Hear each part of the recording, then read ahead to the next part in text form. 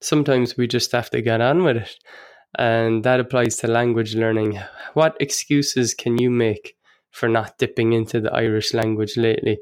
The same is true for this podcast. I've got a busy life. There's a lot going on. But I still love making the podcast for you. I still love getting replies to the podcast. And you just have to make it work.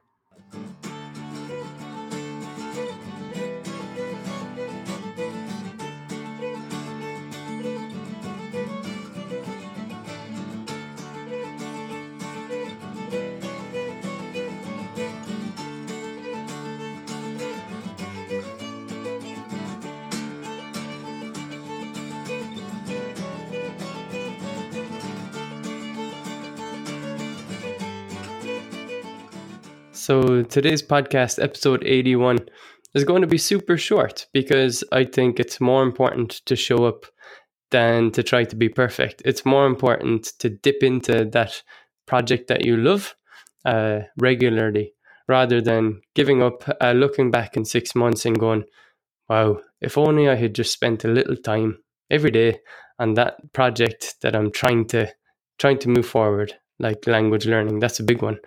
And I wrote about that in my book, if you go to bitesize.irish/book. In any case, I wonder, can you apply this to your life? Does it feel like you're too busy? You have a lot going on, family, things to arrange, and you still have your love projects like learning the Irish language, dipping into your Irish heritage, relearning the Irish language if that's your context. So hope I can leave you with that thought of the day. And I should mention that we're calling it the Bite Size Irish Podcast. Now we've dropped the Gaelic bit of Bite Size Irish Gaelic down to Bite Size Irish.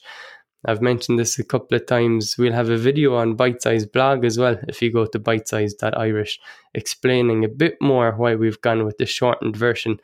In conclusion, we call it the Irish language, not Irish Gaelic, or just simply Irish if we're talking in English and speaking in English. So there you go. That's my thought of the day. See you in 2 weeks' time. Slán. Thanks to Tukumo for their music on this episode.